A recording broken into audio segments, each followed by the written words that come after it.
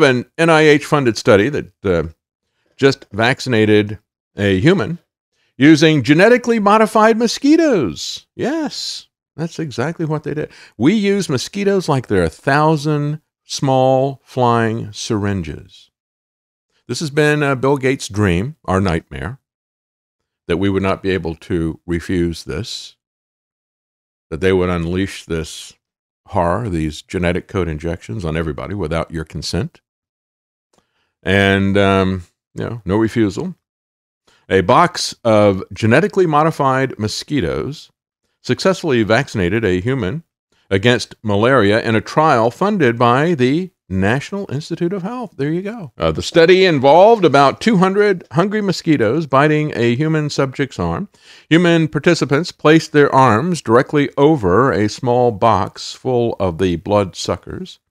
3 to 5 vaccinations took place over a 30-day interval.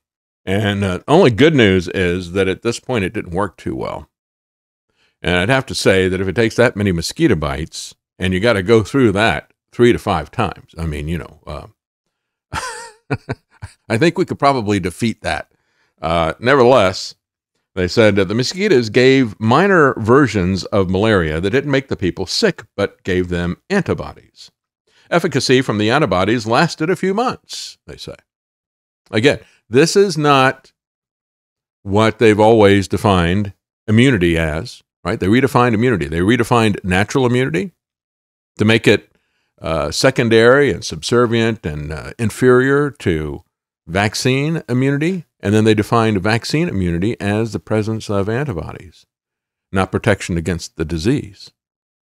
And so they've also redefined vaccines to include mRNA genetic reprogramming. None of these things were there before this last year. They've been changing all of these definitions. The doctor who was doing the research said this is a total game changer.